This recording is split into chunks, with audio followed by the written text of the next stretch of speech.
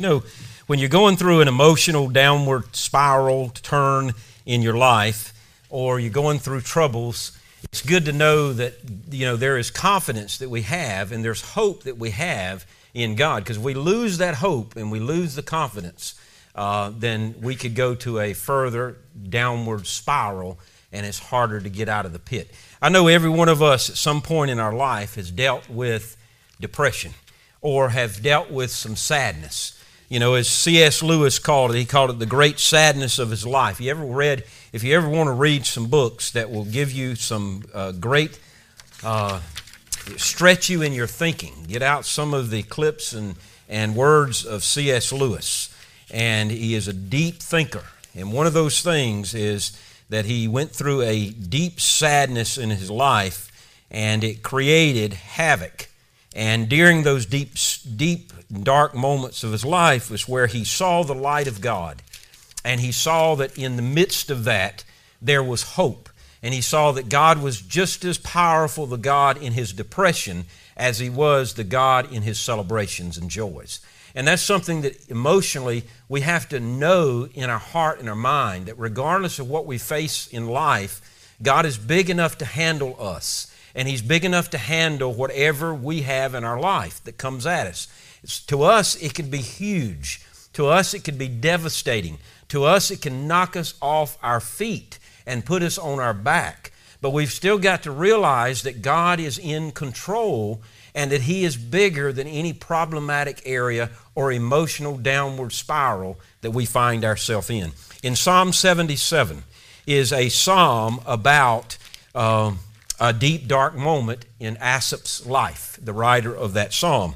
And it's really where we find confidence in the time of crisis. In many translations, you may have a title, and that's probably the title somewhere to do, or something to do with the confidence in times of difficulty or the troubling times of our life. In Psalm 77, I begin reading there and reading through that most of that chapter. It says, "I cry aloud to God, and He will hear me. In my day of trouble, I sought the Lord. My hands were lifted up all night long. I refused to be comforted. I think of God, I groan, I meditate, my spirit becomes weak. You have kept me from closing my eyes. I am troubled and cannot speak. I consider my days of old, years long past. At night I remember my music, I meditate in my heart, and my spirit ponders. Will the Lord reject forever and never again show favor? Has His faithful love ceased forever? Is His promise at the end of all generations? Has God forgotten to be gracious? Has He in anger withheld His compassion? So I say, it is my sorrow that the right hand of the Most High has changed.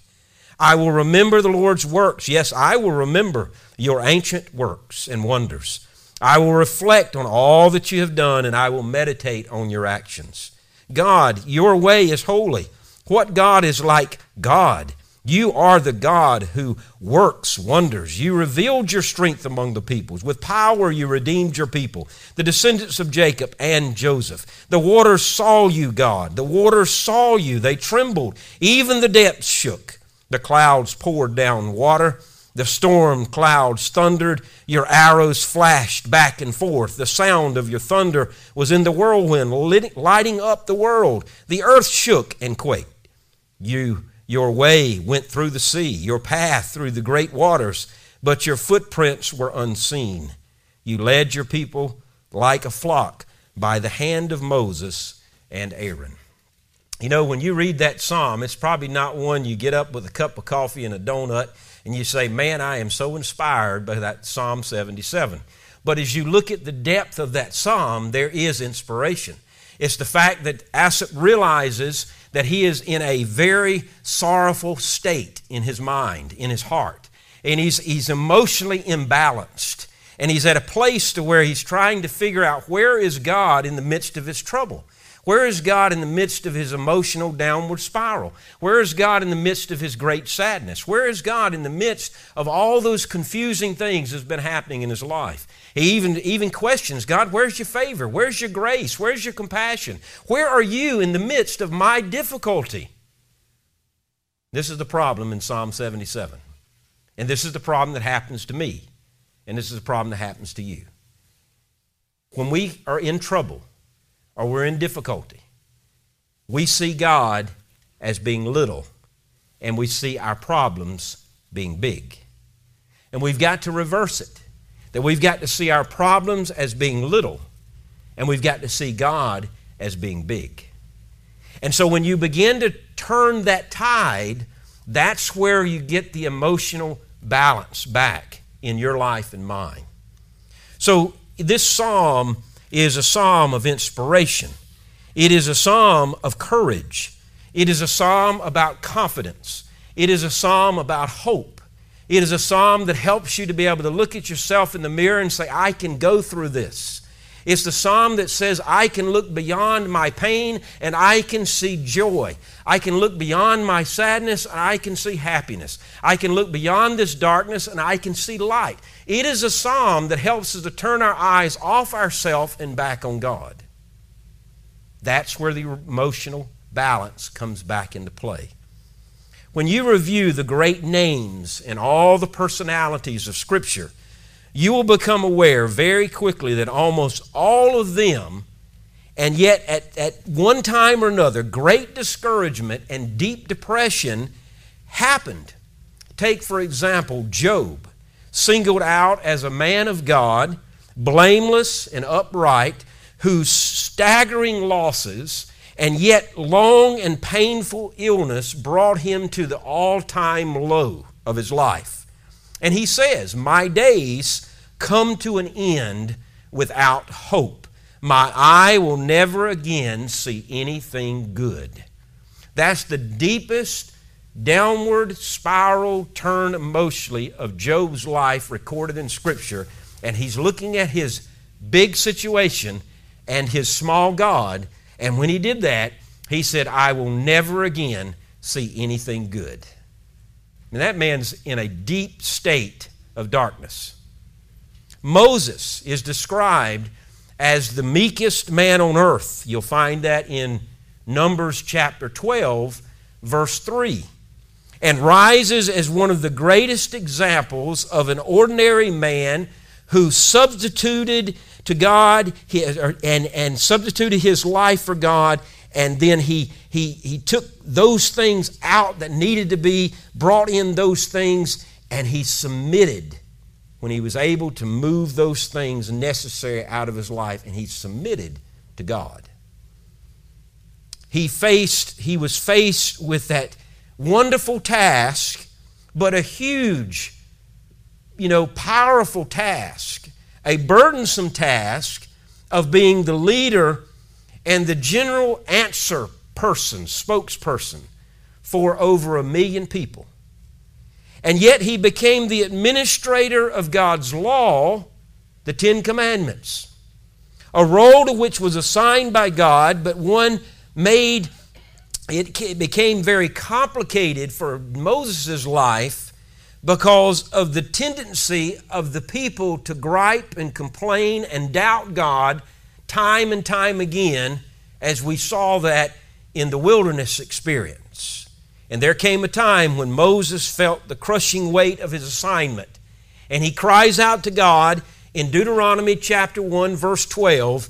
He says, how can I bear these troubles, burdens, and disputes of these people by myself? He saw his task as being very, very large. And he saw God as being very, very small. And when he got to that point of view, he looked at his problems and he says, how in the world can I handle this? Elijah is one of the great prophets of old, asked for his life to be taken because of the difficulties that happened. It was David, in his efforts to hide his sin, made journal entries that speak of the total loss of strength and the ebbing away of the wholesomeness of his life. And yet he groaned all day long because of it in Psalm 32. Jonah, the first foreign missionary recorded in Scripture, when he was to leave and go to the Ninevites, And yet he knew that God was going to destroy the people. And he was very despondent. And he could not see why God was bringing about this type of judgment until the hiccup came and Jonah came out a whole new different person from the belly of the whale. And then there was Jeremiah, was so profoundly sad that he is known to this day as the weeping prophet of all the prophets. He was a crybaby many times because of his sadness when he looked at his big problem and he saw his little God. And he saw his sadness greater than anything. Until he confessed, he says, God, I wish I'd never been born. Now that's a deep, dark state when a person is depressed and they look at themselves and they say, I wish I was never born. Nehemiah, Ezekiel, even Peter in the New Testament. We could go on and on. Every character you find in Scripture, you'll find a deep, dark sadness applies to their life. And guess what? That deep, dark sadness applies to you and applies to me. The company of the depressed is a very noble company. Hang your head high and say, I finally made it. And I'm with all the other soldiers, the Christian soldiers, and I am in noble company, just like anybody else. I do not have to hide my happiness from people, or hide my sadness by faking my happiness. I can hold my head high and know that I am just like anybody else, and I go through an emotional imbalance like anyone else. One writer calls depression the common cold of emotional disorders. The common cold of emotional disorders. All of our lips have spoken the words of discouragement, and all of our lips have spoken that of depression. All of our hearts have felt it, and every one of us have known it from one time or another. And the slap of the setback that comes in our own life happens when we find the grief of loss, the disheartening effects of stress, the emotional downward toil of pressure. All those things can aid us in the numbing, exhausting, demotivating fog of depression. And then there's the kind of depression that's even more complicated when the triggers lie within because of the chemical imbalances that happen, which means we cannot escape the black hole without some medical intervention. And so here we are, a private battle of the weary sadness that can take on many forms and shows itself in many ways. Now I want to say this, and everyone who's listening in as well. If you are in a state of deep depression and sadness, you are not alone. You do not have to go through life and feel like you've got to hide it. It is okay to bring people into your life to help you. It is okay to ask someone to pray for you. It is okay to ask for someone to be a friend to you. It's okay to move beyond the darkness and bring in the light by opening the curtains and inviting people into your life. It is okay if you're finding yourselves in a dark place of your life. This pandemic has brought out more emotional imbalance over the last 7 months. I know it says 8, but for us it's been 7 because it's when we shut down 7 months ago. And it's become a total different makeup of life on how we handle one another. I'm tired of the corona handshake. I'm ready for a good handshake. I'm ready for a hug. And, I find myself distancing myself a little bit from my wife from me, until we shower or change clothes after we get rid of the day when we come in. It's changed our focus. I've used more hand sanitizer that creates irritation and pain on my hands than I ever have in my lifetime. I've quit going out to eat. I've quit socializing, making hospital visits, nursing home visits, and all those things. And if it's happening to me, it's happened to you. And we're all going through that. And it gets us to the point where we're tired of it. But we know we must stay on the course. We must try to do our part, to try to hold down the sickness, to hold down the virus, so that we can get beyond this and get back to some normalcy of our life. And what adds to the burden of the depressed and the despondent is the common misguided notion that good Christians don't get depressed. The cliche that says you just have to have more faith, or you just have to get over it. Just rejoice in the Lord always and your problems will go away. Or sometimes we come off as a pep talk. Come on, get up, get moving, stop the pity party. Quit looking at yourself and look to God and it'll all be okay. Those are wrong answers to those who are in a deep depression and dark sadness. Sometimes it's just being still and listening and looking them in the eye and say, I'm here for you. I understand. And let them talk, or let them cry, or just sit there in silence holding their hand and just being the person you are, loving them in their problems.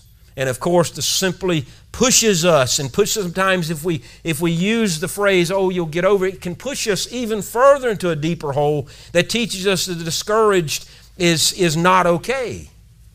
But it is. Psalm 77 is intensely helpful as a passage of Scripture when you and I are in the pit. As we outline a few steps based on this psalm that we can follow to regain our emotional balance. So I'm going to give you three things of just many different things that we can do to help regain some emotional balance in our life. Number one, send an SOS to God. As a child, do you remember writing in the sand or the dirt, SOS, thinking that somebody was going to fly over in a plane and see your SOS and come to your rescue? We've seen that sometimes in movies and stuff that people's done on the beach and that sort of thing. If they've been stranded on an island, SOS. You remember Gilligan's Island many, many years ago? Now we're in reruns, which dates myself because I grew up with that. But they put the SOS out there, did it in flames and did it in sand, did it in rock. SOS. We've got to send an SOS to God. And this is what the psalmist does. He says, I cry out aloud to God. And then it's repeated, I cry aloud to God. He's realizing the fact that in his deep, darkest moment, the first place to start is to cry out to God, to cry out to Him, and He will hear me, he says. We've got to know that even in our emotional imbalance, even in our tears, even in when our words cannot be formed, even when we don't even want to look at ourselves in a mirror, even when we don't even want to look to God, we must cry out to God, cry aloud to God. Even if you cause a total stoppage in your house of people around you, it's okay to do it out loud. God, help me. I'm at this point in my life, I can't see beyond this problem. My problem is so big, and you have become so small in my life. I cry out to you, God. I need help. I need to be able to see you as the large God that you are, and my problems as small as they are. We cry out, yes, aloud, but the promise is God will hear me. In my day of trouble, he says, I sought the Lord. My hands were lifted up all day long. I refuse to be comforted. I think of God. I groan. I meditate. My spirit becomes weak. I saw a group of about 50 people yesterday gathered at a house. It was so cool to watch what they were doing. They gathered in a circle. They wasn't practicing social distancing, but they were gathered in a circle, and they all had their hands out straight up to God, and they were all crying out to God in all one voice. If you not ever been in a situation like that, it might scare you a little bit. But to watch them and hear them all offering their prayers up to God, all of them, no one worrying about what they're saying, just reaching out to God. It was such a beautiful experience. It reminded me of how we need to lift our hands to God, as the psalmist says, and cry out to God and tell Him, say, God, I cannot find comfort here. I cannot find help. It's sending the SOS to God. It's letting ourselves know that God is hearing us, and it's okay to say, God, I am in need, and here's my SOS. I cry out to you because I am weak, and God is strong. I have no confidence, but God gives me confidence. I am hopeless, but He is hope. I am in darkness, but He is light. We realize that right away, in our hopelessness, we must draw from God in that hopelessness of our life. Asaph draws pictures with words that depict his desperation. For instance, the word trouble in verse 2 describes the feeling of being confined, that the walls are closing in. And this is what I hear when I call people during this pandemic, and I ask them, I say, is the walls closing in on you? And they are. They said they were tired of their recliner, they're tired of watching television, they're tired of their walls, and the only exercise they get is walking around in their yard. And some are just so hunkered down that they can't look beyond their own property because they live in fear. Fear of catching this, and fear of what would happen if they got this illness, and fear of how they're going to get over it. And all that's happened in our world, the fear that has been created through the media. The feeling of being so confined that you don't know the jail cell. But I've got good news. The good news is we are people in jail, but we are in jail in Andy Griffith's jail, and the key hangs on the wall. And all we've got to do is reach our hand through the jail cell out to God, and we can grab the key, and we know He'll open the door, and He'll help us get out of that confinement and help us to see life, because He is the big God. We are in a little world. God is bigger than our deep, depressed moments of life. They're real. Please do not hear me say that they're not. They're real. And I understand them. I was taking medication years ago for asthma. I have asthma, and thankfully it's treated and it's under control. And Bob, I think you, about like me, we've shared our same experience and on the same type medication. And one of the particular pills they gave me, one of the biggest side effects is it causes depression. And it gives you thoughts of suicide, if that's severe enough. And so I got into a deep, depressed moment of life probably 10, 12 years ago, and I couldn't figure out. Everything was great. Everything was fine. Everything was hunky-dory. Everything was going smooth in my life. I had no reason to be in a downward spiral. But as I laid down at night and got up in the morning, I had these thoughts in my mind. And I felt like the walls were closing in for just a moment. And I would have things and thoughts like, I understand suicide. I understand taking a life. I understand. And I went to the doctor and said, this is what I'm having. He said, it's this medication. We got to get you off of it. It took about 2 weeks and those thoughts went away. And and that happens to people not because of medication, but because of the downward spiral emotionally they get in their life and they can't see beyond it. But the good news is God is there to listen when we cry out, as the psalmist says. And yet we send the SOS to God. It's okay all throughout our life to continually send the SOSs out to God. Perhaps we can identify with Asaph's feelings, but don't miss what the first response is. In his battle with depression, he doesn't pretend. He doesn't bury his disillusionment. He doesn't fake his happiness. There is no indication that he turned to food, or he turned to shopping, or he turned to alcohol, or he turned to gambling, or any other means that people try to find ways to cope. Instead, he was very honest with God. He was really honest. He said, I cry aloud to God, out loud to God. He was very honest. It's okay to be honest. If someone calls us, how are you doing? It's okay to say, well, I'm glad you asked, because I'm in a funk that I can't get out of. I'm in a deep, dark moment of my life that I've never been in my life before, and I don't know how to get out of it. It's okay to be honest. The psalmist yells his prayer out to God. In verse 3, he describes it further. I think of God, I groan. And the word groan can mean anything from a quiet noise to a raging explosion. And so he groaned. And because of it being out loud, I'm sure he groaned so much that he tried to shake the foundation of where he was at. It was loud. In verse 7 and 9, Asaph feels some of the content of his prayers. He said, will the Lord reject me forever and never again show his favor? You see what he's seeing?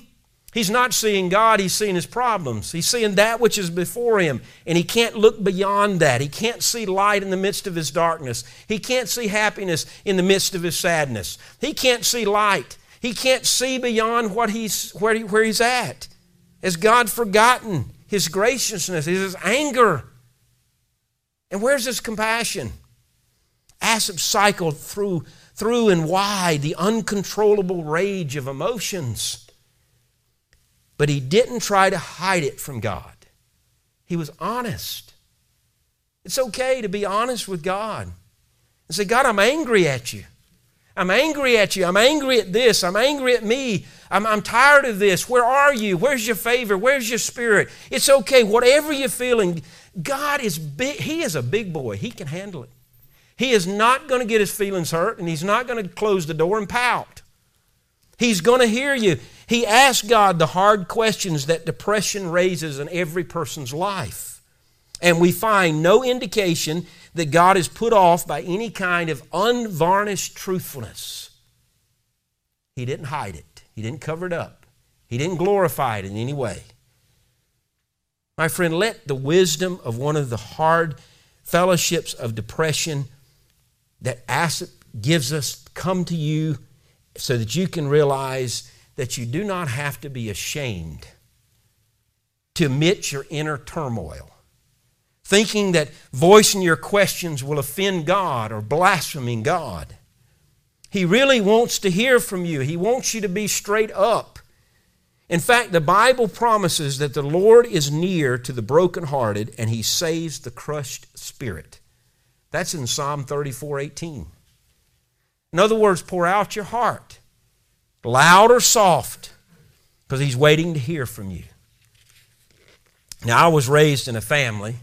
My grandfather was one tough-up boy, pat you on the back of the head if you're crying, push you on your shoulder and say, toughen up, boy. Boys don't cry. I was raised that way. Never saw my dad cry. I just saw his anger. I was raised that way. And so when I got to that point, I wanted to do the same, but I knew the cycle had to be broken. It had to stop. And whenever that thing stopped, I don't know when it was, but it's okay. Sometimes you just have to let out a good cry. It's okay to show your emotion to others. It's okay as long as you don't demean others in those emotions. Keep that in focus. We don't lash out at people and demean them in any way. But it's okay to be honest with yourself. So we send out all those SOSs to God. God can handle it. He gets the message. He hears you, whether you're loud or soft. And He understands right where we are. And I think that's the first part of going through any emotional imbalance, is to realize I'm not by myself.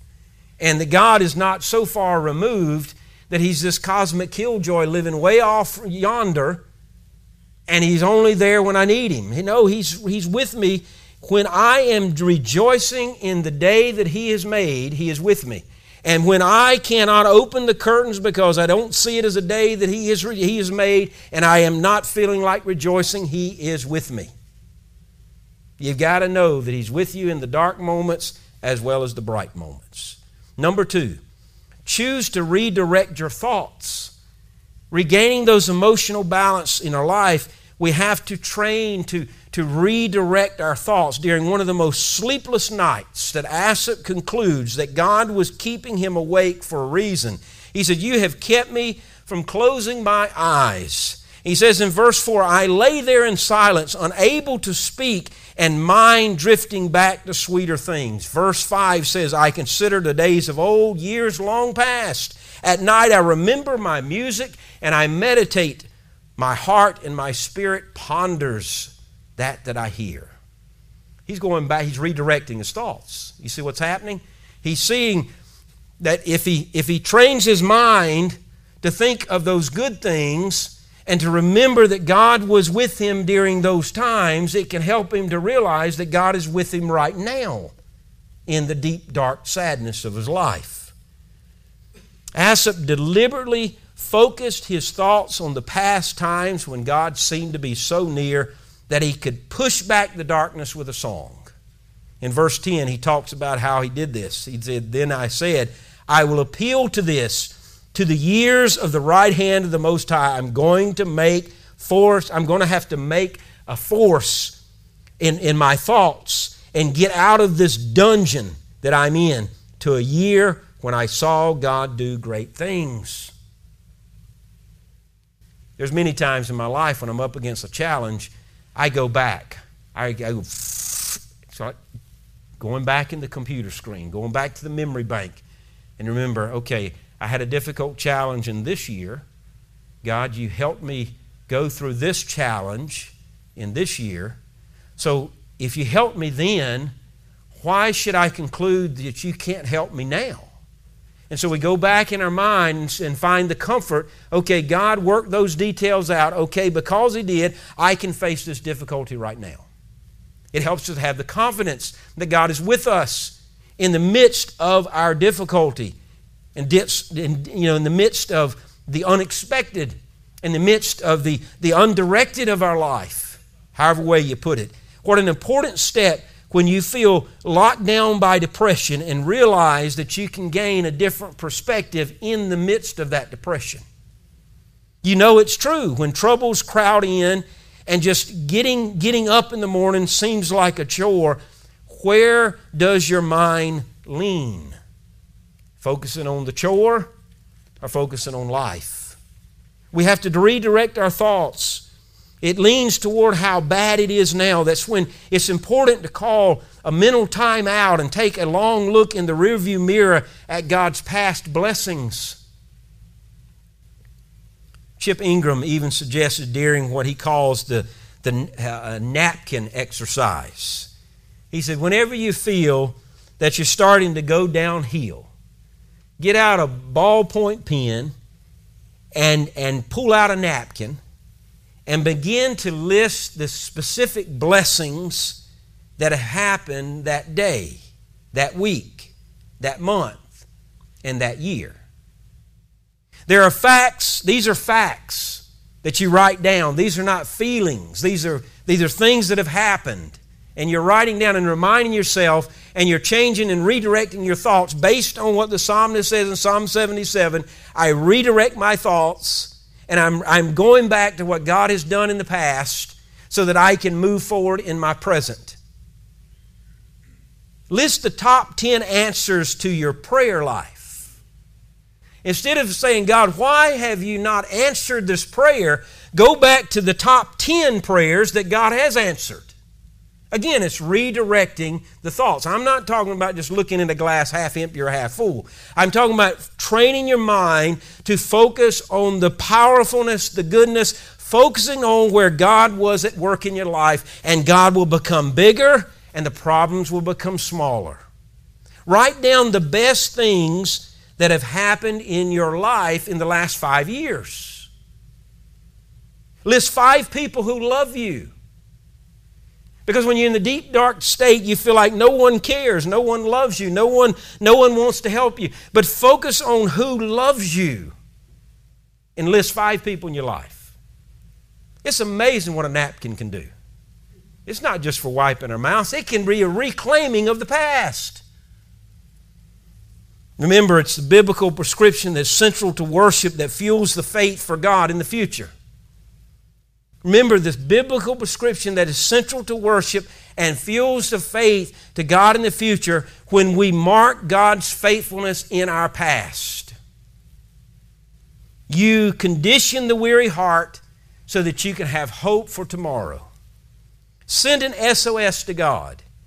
Choose to redirect the thoughts in order to affirm your hope for the future. And number 3 and last is magnify God to diminish the problems. Here's the part that's the hardest thing to do. I think many of us know how to cry out to God. And I believe many of us know how to redirect our thoughts.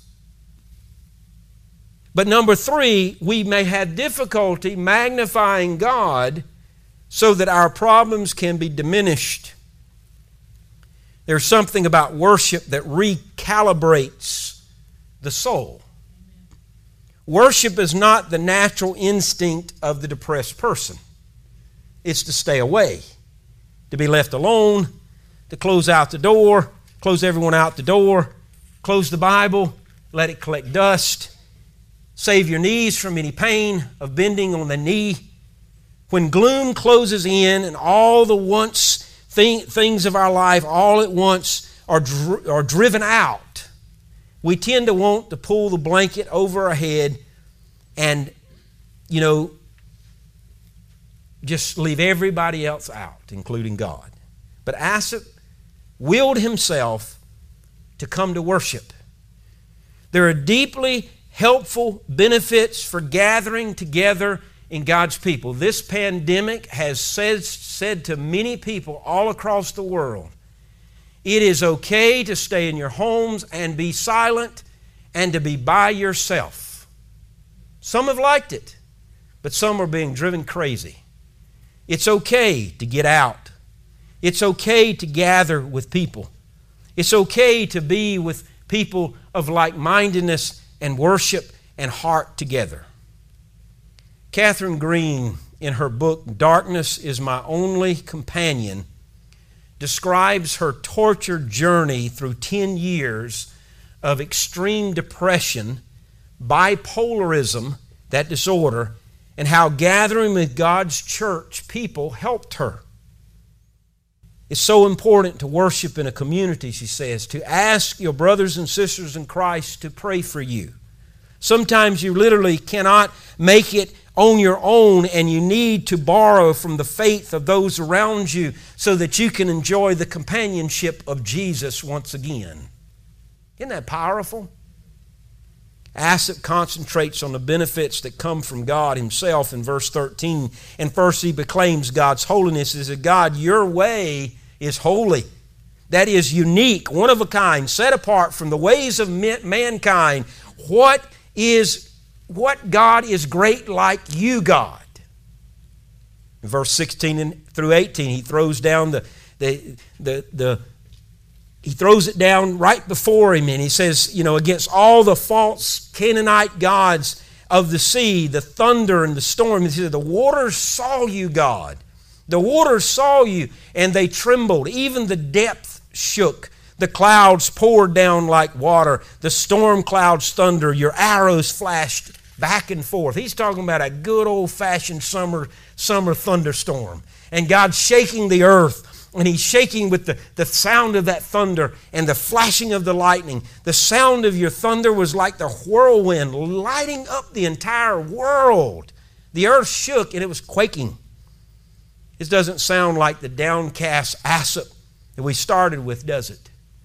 He's now seeing that his problems, yes, they are big in his life, and they are important in his life, and they are all-consuming in his life. But when he compares it to the majestic God that he knows and the wonders of God, and he recognizes who God is, he sees himself as being very minute and small, a dot on the radar and not this huge storm, and he's able to see God in His majesticness of who He is and how small He really was as a man.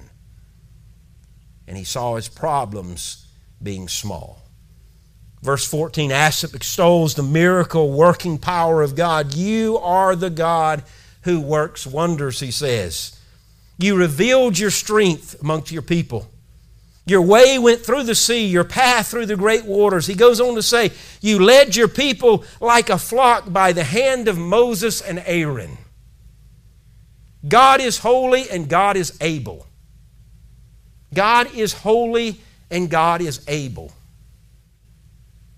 He has no trouble altering the natural order of things if necessary to deliver you.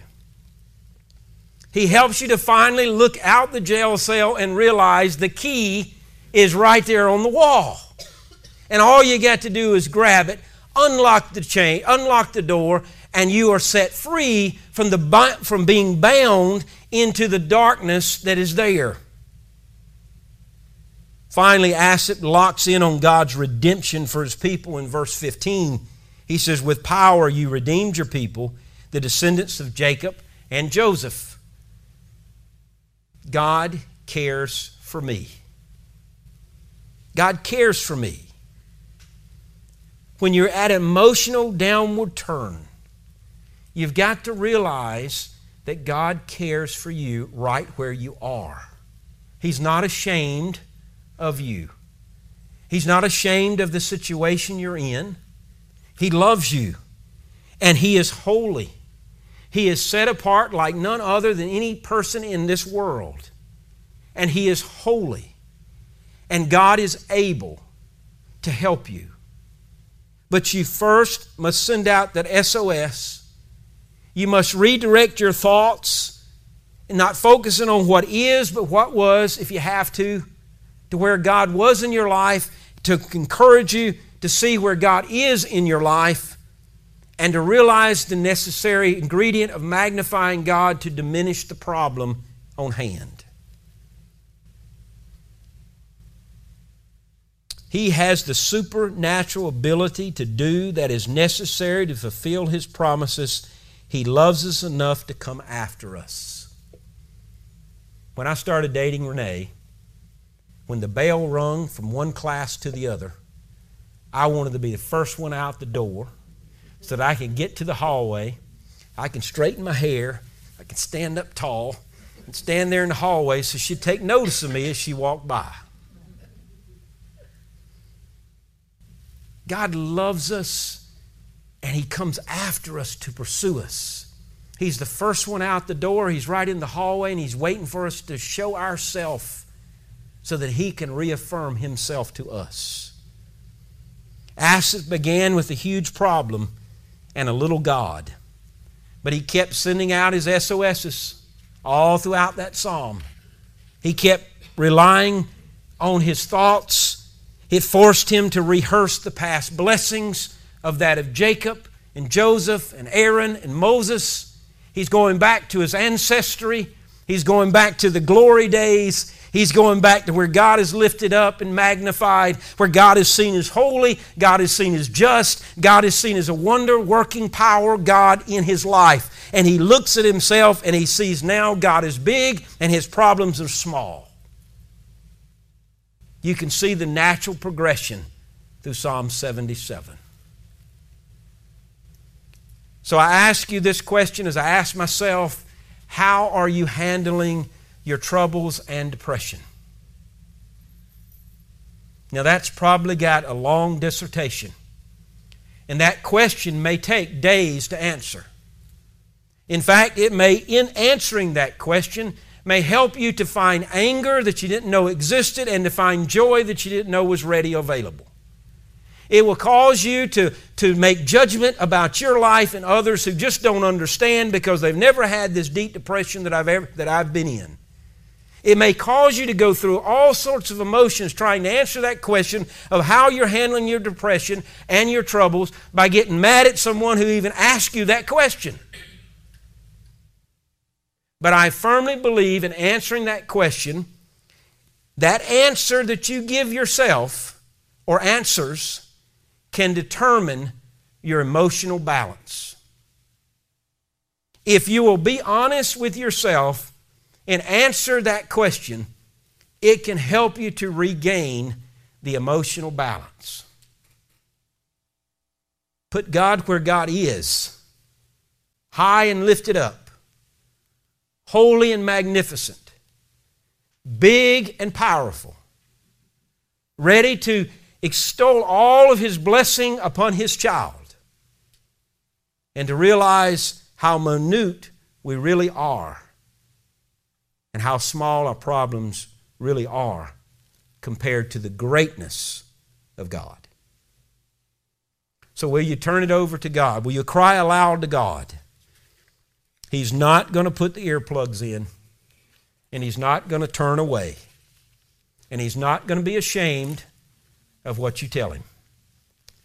He's big enough and great enough to handle you. In fact, He has created you, and He understands everything within you. Thanks be unto God that He knows where we need to be, and He knows that sometimes during the troubled times of our life and even the depressions of our life could be the remolding and remaking and the reforming of the pottery that He's already created to make it into something greater, stronger, and more beautiful. Will you allow God to apply His love and His grace into your life to bring out the goodness that you need to see? Give God a try. Let others in and let them help you go through whatever you're going through. Call on somebody. In fact, on the screen, those who are listening in and not in the room, there's a telephone number. Very, very easy, very easy to remember. 843-828-3333. Call that number.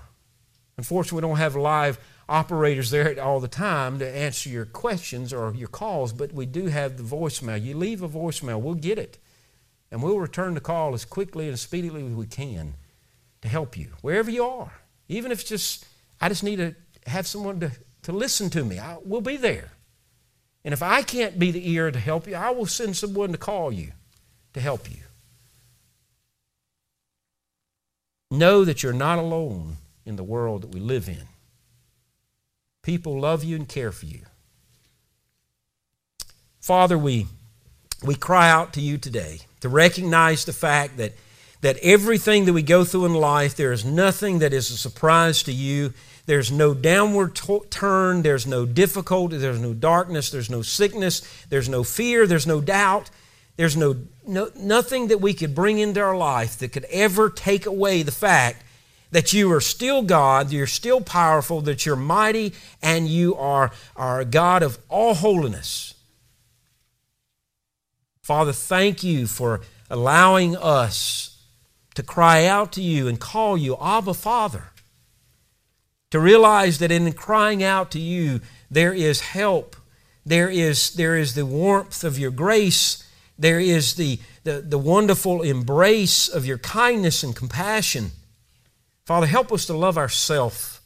Help us to see ourselves in honesty and to be honest with you, to admit to others and admit to you that we need help.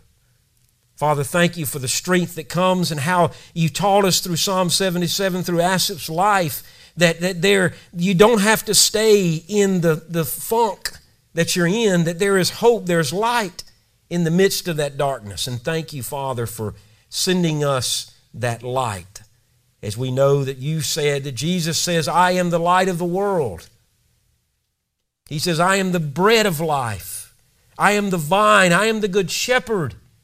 I am the living water. I am the way, the truth, and the life. We realize those things that are claimed in Christ is the God in which we serve. And we thank you that we can claim those great declarations of who you are for our own life.